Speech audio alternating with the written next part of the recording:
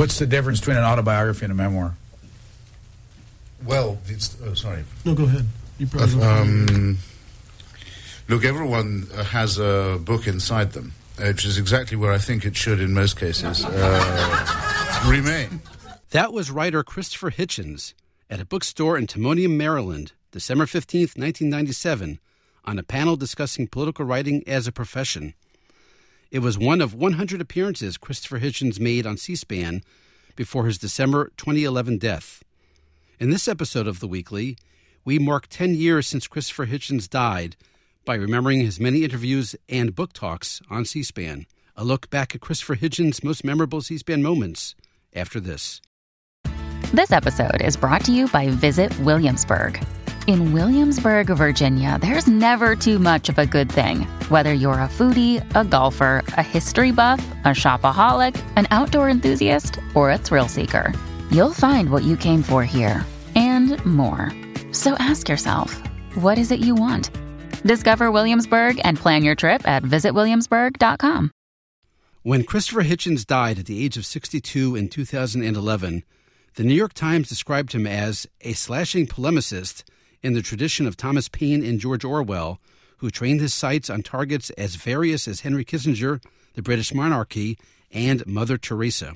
He displayed those characteristics during his September 1st, 1993 appearance on C-SPAN's Book Notes. He was honest and blunt about the creative value of hatred. For a lot of people, their first love is what they'll always remember. For me, it's always been the first hate.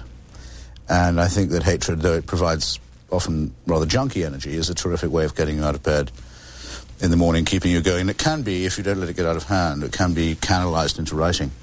And in this country where people like to be non-judgmental when they can be, which translates as, on the whole, lenient, there are an awful lot of bubble reputations floating around that, you know, one wouldn't be doing one's job if one didn't itch to prick.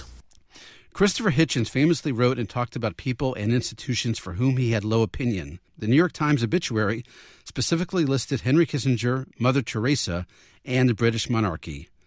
On September 5th, 1997, he combined two of those targets, invoking Mother Teresa during a discussion of Princess Diana a few days after her death.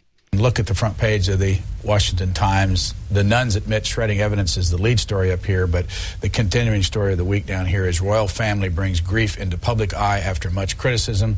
You've been on the telly, as they say, talking about this. What's your take at this point in the story? If the top headline had referred to Mother Teresa's, in the perfect front page from my point of view. As it is, two of my least favourite forces, that's to say the lovers of Princess Diana and the lovers of the House of Windsor, are having a fight, so it couldn't be better.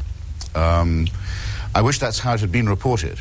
Only today did the thing begin to talk of a news story. I mean, in other words, something that could actually be reported. For the whole of the rest of this week, we've been absolutely just drowning in drool, where the coverage has not been the coverage, objective coverage of an event, but the sort of forced recruitment of everybody into the same emotional mold. A great titanic outpouring of kitsch, in other words, where everyone is told that they're all part of a great we, and that this great we feels both bound together and enormously moved and hurt by something that actually is a non-event. Christopher Hitchens wasn't a fan of the Clintons either, but going back to the September 1st, 1993 book notes, he supported Bill Clinton's claim to be a moderate in a personal and unique way. Let's go back to Oxford. Yes. Because in the book you have a number of articles about then candidate Bill Clinton. Yes. You went to Oxford at the same time. Mm-hmm. Did you know him there? No, I didn't. I knew the house where he lived, 46 Leckford Road, quite well, because it was a well-known hangout for American exile, usually Rhodes Scholar, but not always, anti-war and pro-civil rights people, and those were my friends. And I knew people who knew Bill Clinton, and I still do know some of them. And I remember the milieu very well, and I remember we used to do all kinds of stuff to help out the American anti-war students, who I think were being very brave at the time, much braver than they're given credit for. But I'm sure, I've looked at pictures of him at the time, I'm sure I don't remember him. Who did you and in know? fact, during the campaign, I used to say to people, I can prove to you Bill Clinton is a moderate, as he claims, because if he was an extremist, I definitely would have known him. Christopher Hitchens was particularly outspoken on the topic of religion, which he considered a dangerous threat, Britannica remembers him as, in their words, a British-American author, critic, and bon vivant, whose trenchant polemics on politics and religion positioned him at the forefront of public intellectual life in the late 20th and early 21st centuries. He appeared on C-SPAN's Book TV on September 2nd, 2007, to discuss his book, God is Not Great, How Religion Poisons Everything. In its obituary, the New York Times called the book a bestseller attacking religious belief. On Book TV, he explained the roots for those attacks when he was asked who Mrs. Jean Watts was. Mrs. Jean Watts was my nature and scripture teacher when I was 8, until I was about 12, at a little boys' boarding school in Devonshire. I'm one of those lucky ones who was sent off to boarding school at the age of 8. Made a man of me. And she was a fine old lady, a widow, with very little culture or education, but she could take us on nature walks, show us the beauties of nature. I used to be able to tell all kinds of tree, shrub, flower, plant. And then she would teach us scripture, as literal truth, more or less. We'd have to go through the Bible. It's compulsory still in England to have religious education, instruction. And one day she overstepped her mark, vaulting ambition of Mrs. Watts, tried to fuse her two roles, and discussing vegetation. She pointed out that it was largely green, which you'll have noticed too, and we had noticed. And she said this is an excellent thing and proof of the glory of God, because he could have made the vegetation orange or red, or something that would really clash with our eyes, whereas green is the most restful colour for our eyes, and how on the whole, very decent of God it was to make the trees and the flowers and the grass, not the flowers, but the trees and the grass that way. And I sat there in my little corduroy shorts and I thought, that's absolute nonsense. I don't know anything at this point. I don't know about chlorophyll. Don't know about photosynthesis. Don't know anything about evolution, of course, or DNA. Nobody knew about the double helix then. But I know in my water, I know that that's not true. It's if anything, it's the other way around. The eyes have adapted to the vegetation. So that was my first moment of thinking, I'm not sure I trust what the authorities are telling me about religion. While there were many people and ideas Christopher Hitchens strongly disliked, there were specific things in his life he embraced with vigor. Returning again to the September 1st, 1993 book notes, Mr. Hitchens was asked about the cover picture for another book of his called For the Sake of Argument. The picture showed him surrounded by cigarettes and glasses of liquor. This book has a picture, black and white picture on the cover of you, sitting there with a cigarette in your hand. And I can't see where I am. Is that alcohol there in front of you? There are about 9 or 10 empty glasses in front of me. Only 2 or 3 of them are mine. I hope it's clear. And I think only probably about 2 of them are filled or have just been emptied of booze. It's me slumped over a dinner table the night I got married, as a matter of fact, and Annie Leibovitz was there and took a picture of me, which I thought did actually look, for better or worse, pretty much like I do. Let's take a look at it again. This your idea to put this on the cover? Well, partly it was because not everyone has the chance to have their picture taken by Annie Leibovitz, and second, because she is a genius photographer and she does capture what I'm like after about 8 o'clock in the evening. And third is that one of the longer articles in the book is a defense of smoking and drinking and of alcohol and nicotine against the current sort of prohibitionist mentality that's sweeping the country. It's a sort of in-your-face reply to the New Puritanism. That expression on your face. I'm sitting here now, for example, thinking how much I like these sorts of discussion and thinking, but if I just had a brandy and soda there and an ashtray, how much better a side of me you'd be seeing. You think that's you? Yeah, I'm afraid so. I have to face it. Like everyone else. I keep mentioning Orwell, but he says at the age of 40, a man has the face he deserves. I won't see 40 again, so I guess I'm stuck with that now. In that Book Notes interview, Christopher Hitchens also described where he writes. Yeah, I sometimes write in bars, too, in the afternoons. Bars? Yeah, I go out and find the corner of a bar. I quite like, if the noise isn't directed at me, in other words, if it's not a phone ringing or a baby crying or something, I quite like it if the jukebox is on and people are shouting the odds about a sports game. I just hunched over a bottle in the corner, and I write in longhand anyway, so I can do it anywhere. In another C-SPAN appearance, on April 5th, 1996, Christopher Hitchens was shown another picture of himself. He was momentarily surprised. Then he circled back to drinking. Now, Mr. Hitchens, have you seen this? There's a picture of you in here. This is the Washington Times, and they have you here. Looks like it's at a party of some kind. I have no... You have no idea, do you? No, none. None. Isn't it interesting? We can surprise you with this. Insider Bash proves great investment. This is something that you put on. It's a book called Risky Business by Elizabeth Lucenhop. Oh, yeah. Very good book. And you're talking to, in this picture, Diana McClellan. Yes. Two Brits. Yes. Old enemy of mine. No, it's a very good book by a woman who was conned by Lloyd's of London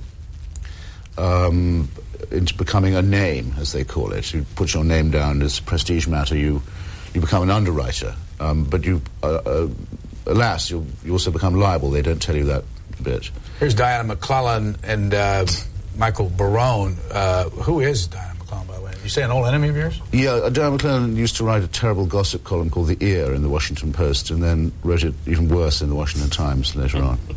An enemy of yours? She wrote a book called Ear on Washington, to which I gave a bad review, and she chose actually this very evening to have her revenge on me in her introductory speech. 14 years she'd waited to revenge herself for a bad review I gave her. It just goes to show. I mean, the town remembers. Well, it's flattering to think that, someone's reading you, even if they only read you when it's about yourself. Can I just have a quick look at the picture?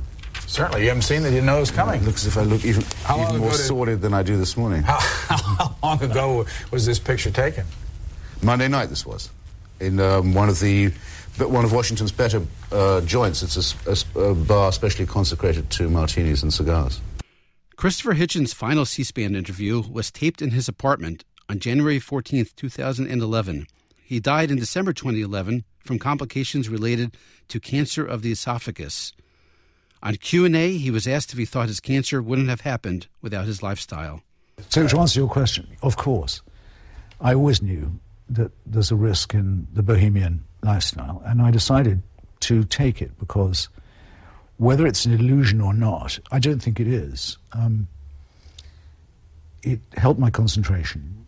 It stopped me being bored, stopped other people being boring to some extent. It would keep me awake, it would make me want the evening to go on longer, to prolong the conversation, to enhance the moment. If I was asked, would I do it again? The answer is probably yes. I'd have quit earlier, possibly, hoping to get away with the whole thing.